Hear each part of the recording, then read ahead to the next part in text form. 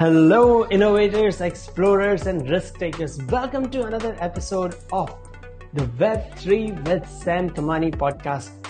I'm your host, Sam Kamani, and on today's episode, I'm interviewing Bruno Faviero from Magna. He is the founder and CEO of Magna, and Bruno has been making waves with his unique approach to token distribution and management, helping protocols navigate the complex world of Web3. We are going to talk about Magna's journey, the ins and outs of token management, and get Bruno's insight on the current trends and the future of the blockchain industry. Whether you are a blockchain enthusiast, a professional in this field, or just curious about the world of Web3, then this episode is picked with valuable insights. Finally, nothing mentioned in this podcast should be taken as investment advice. Do your own research, and also I do not run any ads on this podcast. My only ask is that you share this episode with a friend. With that out of the way, let's get into it. Bruno, it's great to have you on the show. So looking forward to talking with you. Just earlier we were talking about that you're at Token 2049 and how I met your team member Wesley in Dubai recently at some other conferences. Seems like you guys are everywhere. But yeah, would love to learn a bit more about Magna and how did you get started, or how did you end up building your company? Yeah, no, it's great to be here as well. Thank you for having me. Magna, we call ourselves a token management company, and the core use case really that most protocols come to us to help them with is what we call token vesting, token unlocks, token distribution. And that's usually a protocol that has stakeholders, be them investors, employees, community members, sometimes retail investors, and open offering to the community. And really what we help them with is anything that involves distributing tokens to those stakeholders in a way that's transparent for everyone involved. So stakeholders can see what they're going to get. Admins can see what the timeline is, what the schedules look like. And then we focus a lot on really streamlining the process for the projects. So we can support them if they want to lock up all the tokens in an escrow contract, set it and forget it. They can do that with Magna, put it all on chain, and then make it easy for the stakeholder to come in, get invited to the platform, upload their wallet, verify that they own the wallet. We support that workflow. That's our core workflow. Some protocols want us to use just for recurring airdrops. So if they want to not lock up everything on chain, but they want to go into the app once a month and hit distribute, we support that workflow too. One of I think the most valuable parts of our workflow is also incorporating tax withholding into the distribution workflow. That's something that we rolled out recently for some US customers. And then a unique offering we have is also if you want to partially lock up your tokens. So you like the idea of an on-chain lockup, of having your users have to claim tokens, of having a claim portal, but maybe you don't want 100% of your tokens on the platform. Let's say you're on a 4-year schedule. We can make it possible so that you can really go in and if you want to upload, say 3 months worth of tokens for all of your stakeholders at a time. You can come in once a quarter, upload, deposit 3 months worth of tokens, and then people can withdraw and you top up as needed. So yeah, like really all of these targeted toward protocols, usually it's founders, sometimes it's the finance, operations, HR teams. The biggest pain point is if they're about to launch a token, but we have protocols that come to us years after launching a token and say, hey, we're still doing it manually. We're still in spreadsheets. We want to switch to Magna. And we have a fair share of customers that are years away from launching their token, when the token launch is far in the future. And we help them get all their data in one place, give it to all the stakeholders to see, and just make it easy so that when they get to that token launch, they can just hit distribute and they're off to the races. Yeah, our goal is to help these projects not have to worry about getting the details, remembering to send tokens, and having to track it all in error-prone spreadsheets. Oh, that's fantastic. So I have my first question is, do you have any examples of the types of protocols or companies or any brands that use Magna? Yeah, we have a number of protocols that we work with, actually on several different chains. So we have protocols in Solana. That's where we started. One of the biggest protocols in Solana is Access Protocol. They're one of our clients. They've been using us for almost a year. They were one of our first big customers on Solana. We also expanded to Ethereum. We're on mainnet Ethereum, of course. Now we're working with the likes of Dust Labs. They're distributing their Dust token through Magna. We also just supported the launch of Amino Rewards. They're an Ethereum protocol that just launched, I believe, on Friday, sitting at, I think, a $15 million market cap. So they're doing all right. And we had them go live for all of their stakeholders on Magna. And I think we had about 500 people claim their Amino tokens within Magna in the span of the first 3 hours of launch, and went fairly smoothly. Our team was standing by to have any issue, help them with any issues. They've also worked with teams on Arbitrum, teams on Polygon, and looking at even some newer L1s right now, Aptos, and looking at that ecosystem to support them. So our goal is to really help teams wherever they are, whatever chain that they're on. When looking at this space, not necessarily just related to your customers, but what are some of the mistakes you have seen teams make when it comes to token management? So they could be protocols or some other projects in this space.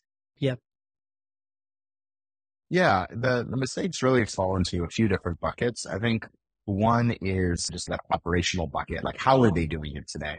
And I think a lot of teams that are doing it in spreadsheets leaves a lot of room for error around doing the math correctly. Are they tracking the right amounts on the right intervals at the right times? It gets especially tricky for some teams now where we're seeing, because a lot of tokens got pushed back in 2023, a lot of teams have both a vesting schedule and an unlocked schedule. And that's actually fairly tricky to track, because you need to track both. And only when a token is both vested and unlocked can you actually send it to the recipient. So that's one example where even doing it yourself in a spreadsheet can be very error prone. And I think it's a lot of these little things that add up to the entire workflow that could cause issues. We just rolled out the ability to make sure that someone verifies their wallet, so you can know that if they put their wallet into Magna, that it's a wallet that they have control over, that they can access, that they've signed a message. So there's that element of just, is there any room for error in the math, in the sharing, in the tracking? The other is also just transparency. Can everyone see exactly what they're going to get? And some people say, oh, is it all on chain? I think if you make your own vesting contract, then maybe, but oftentimes there might be a lot of time before the token goes live or the vesting contract goes live where you still want to see what you're going to get when the token launches. If you're an investor, as those tokenomics are changing, you should be able to see what your allocation is. And then we get a lot of teams that come to us, and the first one is the operational mistakes. Second is just, how do you ensure there's transparency for everyone involved? The third is literal smart contract challenges, right? We've seen teams come to us, they code their own smart contract for vesting. First off, you're probably going to get that audited, right? And that's going to cost you tens of thousands of dollars, at least $20,000 to $30,000 for a reputable auditing firm, several months on the backlog potentially. And then you don't necessarily know that smart contract is going to scale with you as you need more features in the future, as we need to add delegation, voting, as we need to change the types of schedules you have. We see teams that they build a schedule and then they say, oh, we actually migrated our tokenomics. Now we need a new contract. And of course, one of the worst mistakes we've seen customers make. One of our first customers had it. They wrote their own smart contract. I don't know if they got it audited. And then we actually got a message from one of their investors saying that there was a bug in the contract and they had accidentally locked permanently 10% of their token supply in this contract because of an arithmetic issue. And so that's the worst case, truly, is like you do it yourself, you mess it up, and now the tokens are gone.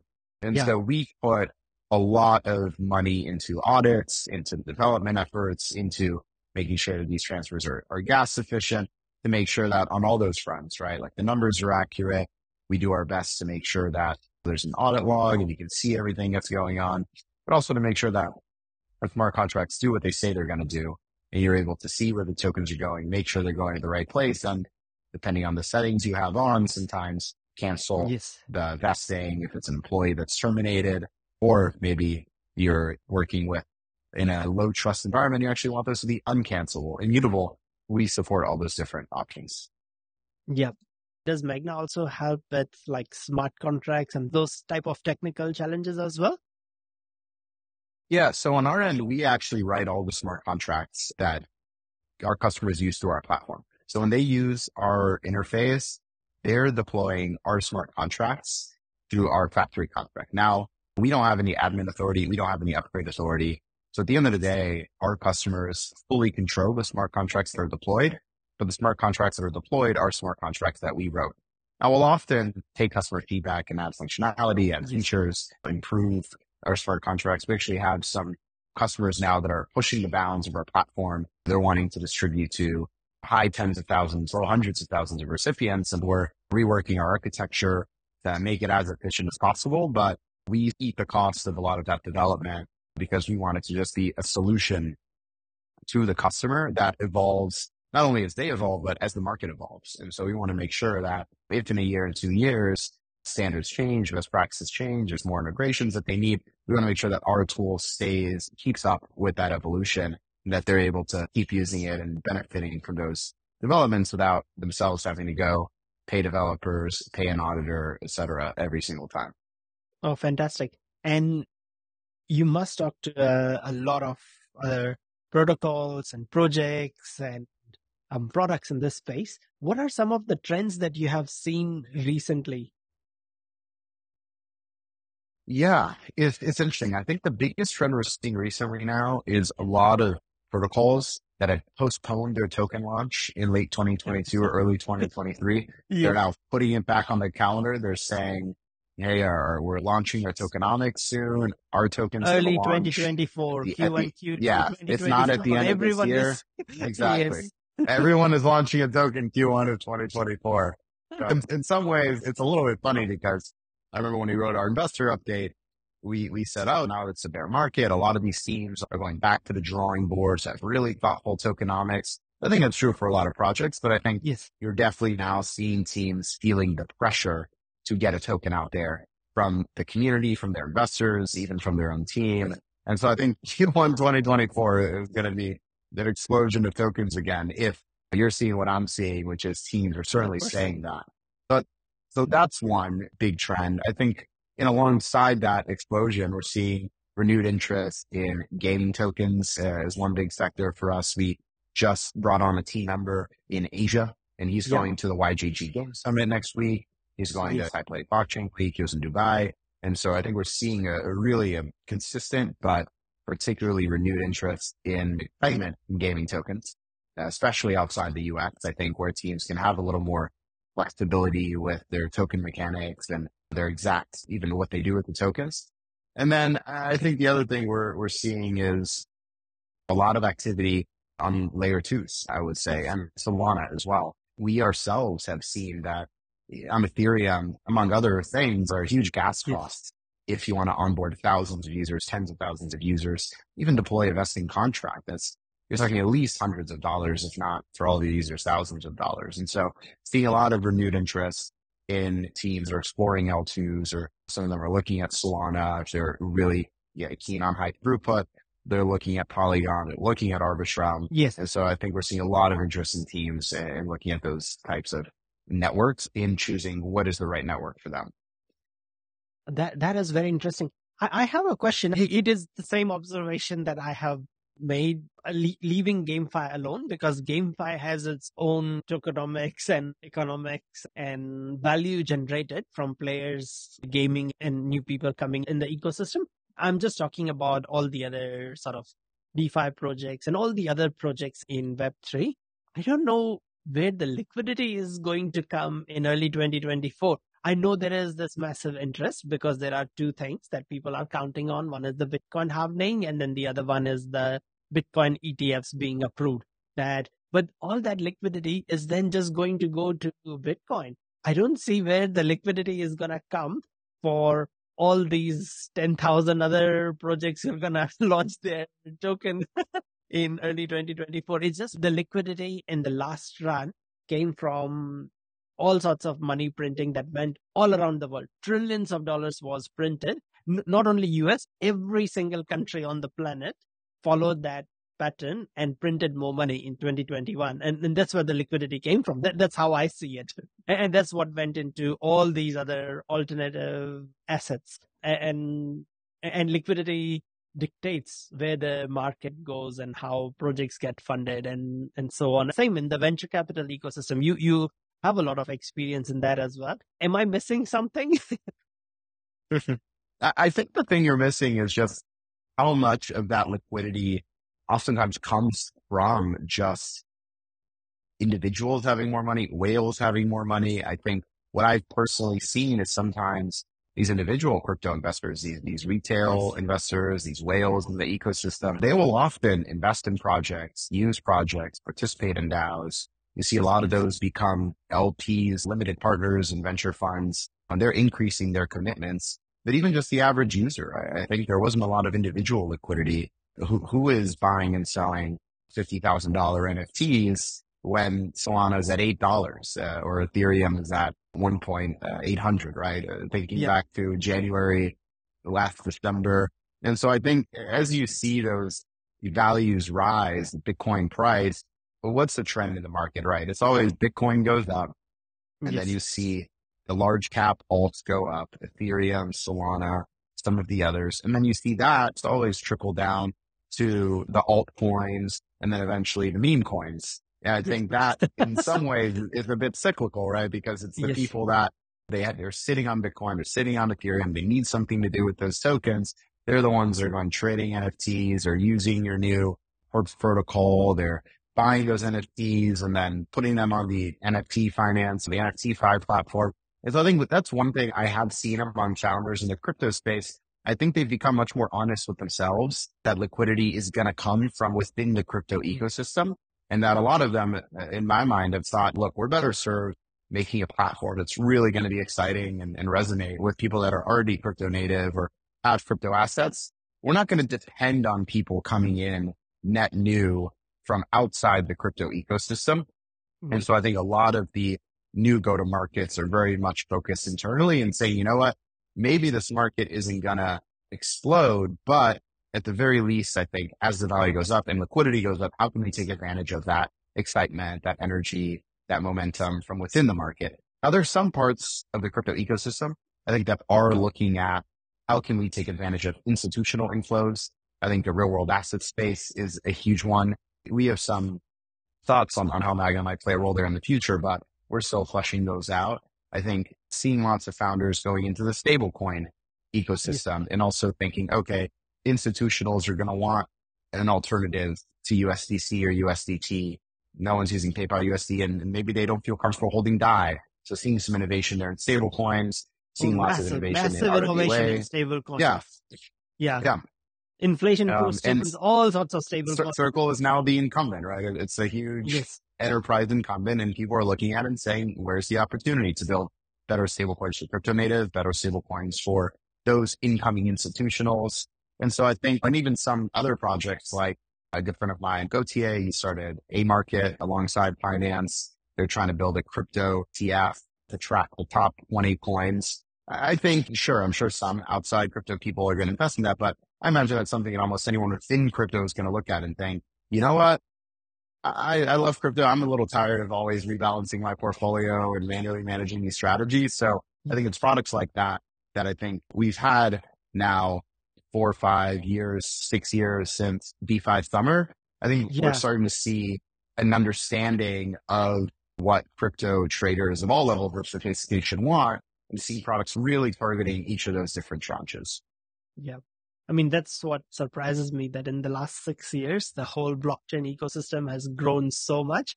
Back in, I remember 2016, 17, the ICO boom, there was no term like Web3. It didn't exist. There was just like Bitcoin and then there is all the other cryptos. That was it. And then now we have things like GameFi and DeFi and RWAs and so much stuff out there, like dev tools and infrastructure and 10 different sectors inside of Web3. Even in Web3, you can specialize and go really deep. So it's very interesting. I do think that the whole field is going to grow, and I am very optimistic for 2024 that, as you said, people are understanding. Yeah. And I think that's what excites me is how much diversity there is. I think because we at Magna, we work with all the different verticals. We have GameFi customers, infrastructure customers, DeFi customers. We have customers around the world and all the different chains maybe you've never heard of, but are just coming up and trying to make a name for themselves. And I think that that's the beauty of crypto is there's a lot of different parts of the ecosystem that have their own energy and momentum. And I think the rising tide lifts all boats. And I think the rising tide is the Bitcoin ETF approval. It's the halving. It's going to be that waterfall increase in the value of these assets. Yep. Yep. And we still don't know, like liquidity events, like no one expected or anticipated COVID 2019 will come and it will create massive liquidity bubbles and a low interest environment to rival all low interest environments ever existed in the world. And some people think we might be at close to peak interest rates and that those are going to start coming down, not to 0 to 4% in the next year, 2 years, 3% in the next 3-4 years. I'm not a macroeconomic specialist, but at the very least we'll be in a rate decrease environment, which I think is also good for alternative assets.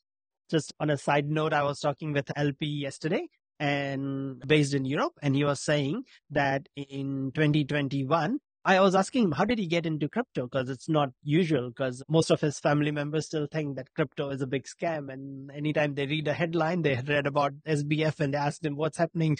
Are you going to go to jail? So it's just, that's the level of everyday people. But yeah, I was asking him that, okay, how did he get into crypto and stuff? And then he said that in 2021, if he was keeping his money in bank, he would have to pay interest to bank, not only lose to inflation when there was massive inflation there was massive environment. So he would have like double negative. You'd have to pay 1% interest for keeping money in bank.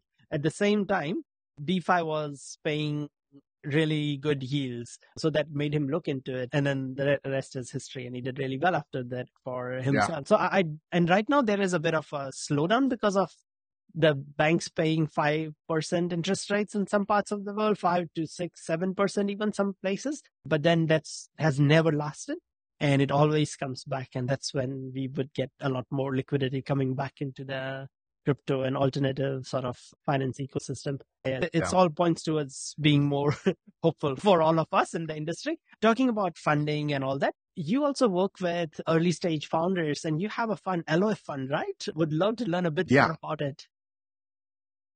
Yeah, so I'm a small operator fund. We actually raised it before I started Magna, about 6 months before we started working on Magna, 9 months before we started working on Magna. And I run that with 2 other founders, and I do some angel investing of my own as well. Through that, occasionally invest in early stage founders, pre-seed and seed stage, but also I give a lot of fundraising advice on Twitter. It used to be much more active. I think while we were fundraising, I was live tweeting the fundraise, and a lot of people found that like building in public. So I kept tweeting about the fundraising tips and tricks, and for a long time to this day, I still probably get 2 to 3 founders a week that come to me for fundraising advice. And I just get a lot of energy out of working with early stage founders. I think they're just incredibly bright people, energetic, and almost always deep experts on whatever issue they're tackling. And really, I've learned so much by just meeting founders and building relationships with founders. Yep. Oh, that's fantastic. Coming back to Magna, what are some of your biggest challenges with building Magna?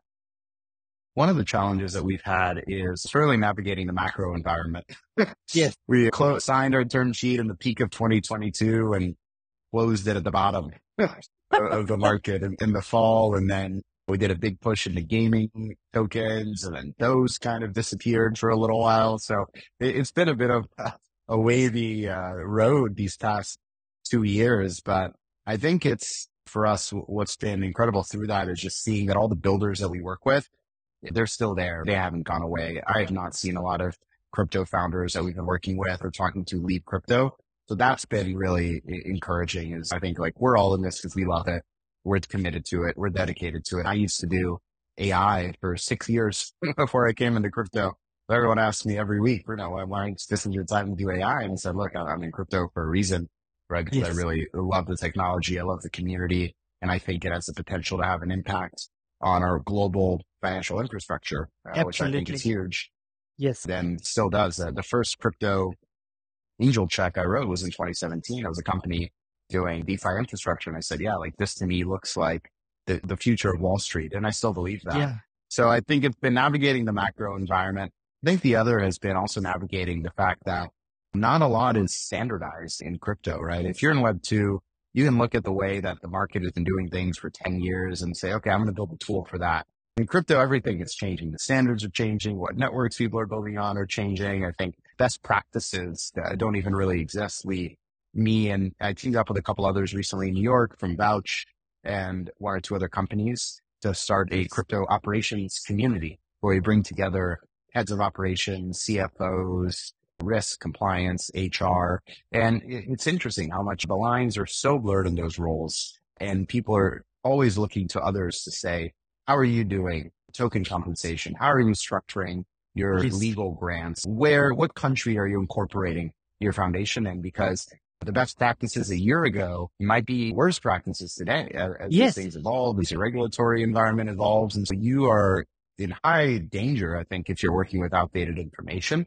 And I think building that into the products and times is definitely a challenge because we support a lot of different workflows, different ways to structure these stakeholder arrangements. And then I think the other challenge is just, I think for us initially building our network, I think we came into crypto as kind of outsiders. We didn't know very many people in crypto, but I think that we were very surprised at just how welcoming the crypto community was between going to amazing events like ETH Denver, UCC, Token 2049.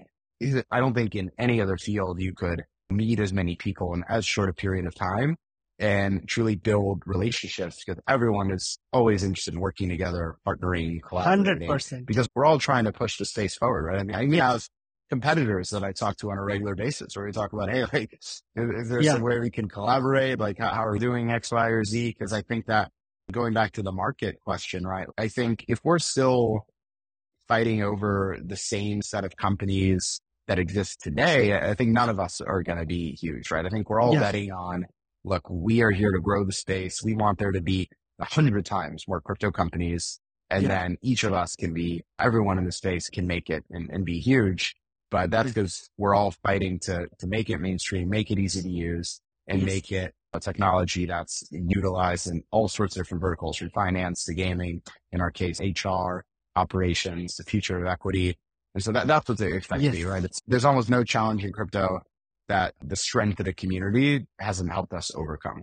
Oh, that's fantastic. It's something that I always think about, that why is crypto Web3 always so open to working with people from all around the world and working with and building partnerships and working together to grow the whole pie? It's like in other industries, I often see that people are only looking at increasing the quarter of their pie, the size of their pie, but not the whole thing. Whereas in crypto and Web3, people are more involved in growing the whole market segment, which is what I find always really positive to hear.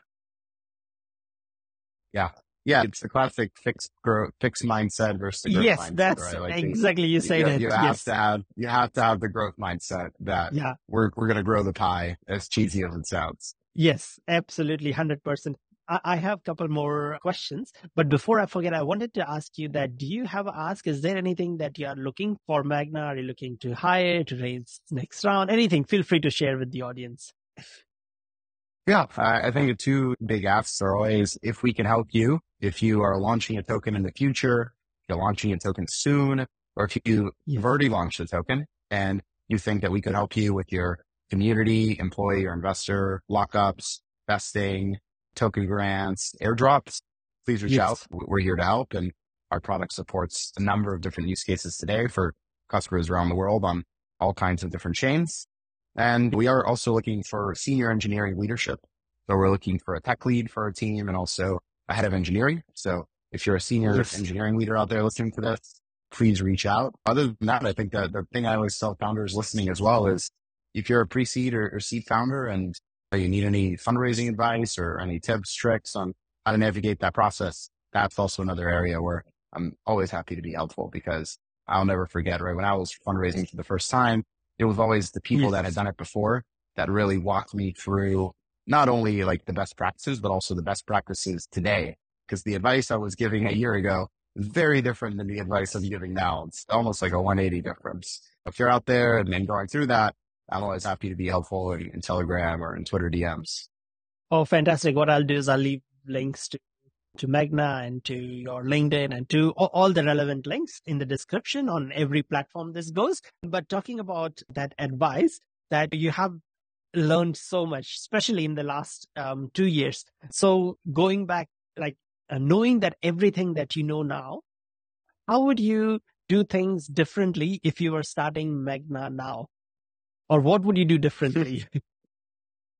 Oh, it's funny because I feel like people always get asked that and they give very, I don't know, standard answers. And I'll give some real answers. I think, honestly, I feel like I would have raised less money. I feel like it's easy to say now that we've raised a lot of money. We've raised $15 million.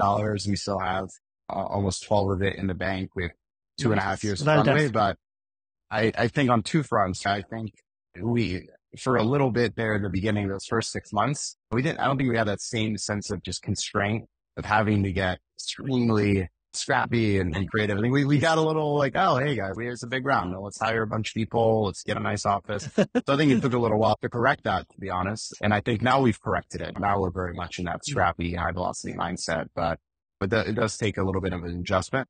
And I think the other one is I do think that there were parts of our fundraise as well where we optimized for valuation instead of really looking for the most value add partner. I think most VCs, there's a lot of VCs, probably don't add that much value, but there are a lot that really do. And because I invest in a lot of companies, I see a lot of those investor updates. And so I see some VCs add tremendous value. And so I think we were a tighter group of investors that was much more hands-on, I would say, or hands-on when appropriate.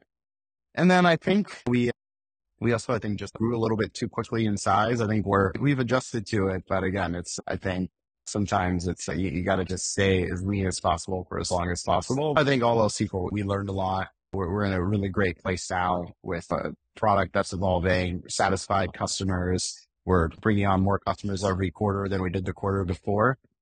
But I think all that we've learned, I think at the end of the day, I think the one thing we've done is you always got to start with what's the customer, what's their pain point, and how do you just focus all of your energy on that? Because our big belief internally is a lot of the lessons on how to grow, how to be successful are going to come from listening to your customers, working really closely with them, and making sure that everything you do goes toward making them happy, solving their problems, and getting them to partner with you to both let you solve more of their problems over time. But also, I think one of the best sales channels is word of mouth, right? If you have a happy customer, and part of that happiness comes from the product, part of it comes from the customer service. I think the values of the company, the culture of the company, I think that all flows through to the impression that you put on your customers. I think that's one thing we've always put a lot of emphasis on is the customer experience. That's fantastic. And I have got another question, and that is that what is something that you have changed your mind about when it comes to Web3 or blockchain and crypto and all that? Yeah, it's interesting. I think what is one thing that I've changed my mind about? I think that everything needs a token, right? I don't think everything needs a token, right? I think once upon a time, there was the thought that everything would benefit from being decentralized. Every social network should be centralized. Every newspaper should pay you as you read. And there's definitely a period where I caught up in seeing blockchain everywhere. And now more often than not, when I talk to a protocol, I usually, and they're asking, should we launch token? I usually err on the side of probably not. If you have to ask, the answer is probably not. Unless you have a really clear utility for it. Yeah. Why token. Yeah. We always say, people always ask when token and not why token. If there's a clear way that it fits in to your product, whether it's as a payment, as in the ecosystem, right? Tokens really exist to codify incentives into the mechanics of a platform, right? And if those incentives either are too diffuse that they're worthless, right? They're not worth very much. And so the token's not going to be worth very much, or they're too complex that can fall apart, or also if the people just don't care, right? If the incentives are misaligned fundamentally, I think social networks are one example of that, right? I think a lot of people, I think Farcaster's doing an amazing job, but it's not like there's a token on every transaction, right? I think a lot of people, for example, it's not even in Web3. I think the same thing happens in Web2. I've met a lot of companies that have tried to say, oh, we're going to compensate people for their data. You go to look at Facebook, the average revenue per user for a lot of users is like $2 to $3, right? It's not like It's not. Who would be a user? Who would be a user of a protocol that paid you $2 per year? Probably not most people. Yes. And Yes. I think that's one, right? It's if you're going to launch a token, it should be with a really good reason. It should be thoughtful. It should be sustainable. Yes. And I think it should be something that the projects take really seriously. Because I think what does give the space a bad name is when a protocol launches a token and they really don't have a lot of plans to support it in the future, and the team kind of forgets about it, and then they move on. I think that's in some ways what leaves a bad taste in users' mouths and investors' mouths. But I think in this way, we are seeing the average team be much more thoughtful, but also more importantly, much more intentional with their blockchain usage and token usage. Yeah, you're you're preaching to the choir, because I believe that in many cases, not in all, but in quite a few cases, adding a token can ruin the product. In fact, instead of helping it, because it brings in the wrong type of crowd in, and that ruins the experience, whether it is a game or a social media, because then now you have people there for the token and not genuinely to use the product. So it ruins the experience for everyone else. Yeah. Well, and I don't think a lot of teams are ready for that level of distraction. Yes. Getting pinged every day on Twitter about the token price going down. Now you're managing a market maker, and now you have to worry about the liquidity pool. It's a lot to manage. And I think that is what we saw in GameFi, is teams said, you know what, we're going to postpone that distraction. We're just going to focus on building a really good game. And once we make a really good game and people love the game, then we'll layer on the token. And I think we're seeing that across in other verticals as well. Yes. Yeah. I'll never forget, there was one VC I was talking to, and I asked him, like, how do you evaluate gaming protocols? And he's like, I play the game. If the game is good. Yes. Like, I don't need to see a token price roadmap. Like, it all comes from, is the product good, worth using, worth paying for, worth my time? And if you can meet that barrier, then you have all the optionality in the world about what to do with those users and with that interest. Oh, 100%. That was excellent. That's an excellent advice. I have a question about like the VC ecosystem and funding. And what are your thoughts about 2024? Where do you see the whole market going? Yeah, if you believe the VCs, they'll say that they're opening up the checkbooks a bit more. I think you're seeing people, flashback 12 months ago, 11 months ago, no deals were getting done, right? And then you saw Q1, Q2 of this year, very few deals was getting done. And usually it was teams that were going out that were either among the most compelling and they raised great rounds, or the teams that were most under pressure to raise. Those rounds were not always so great.